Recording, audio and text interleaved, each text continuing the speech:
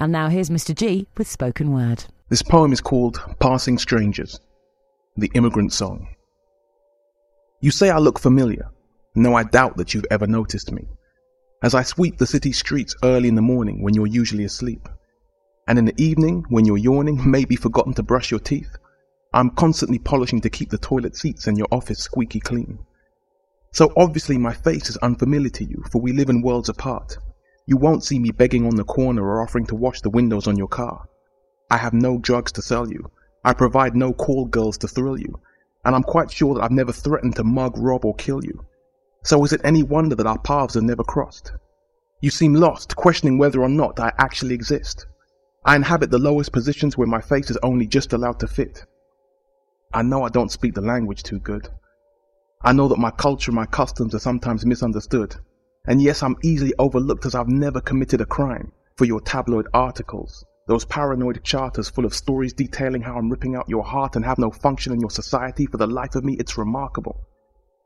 Do you think the toilets actually clean themselves? Or the warehouses cast a fantasy spell to magically stack their shelves? My labor is exploited daily for next to nothing, from fitted electrical systems to problems with kitchen and bathroom plumbing. And yet my only dream is to see my children free from such struggling.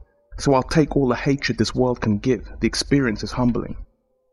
I work in the restaurants that feed you, the hospitals that heal you.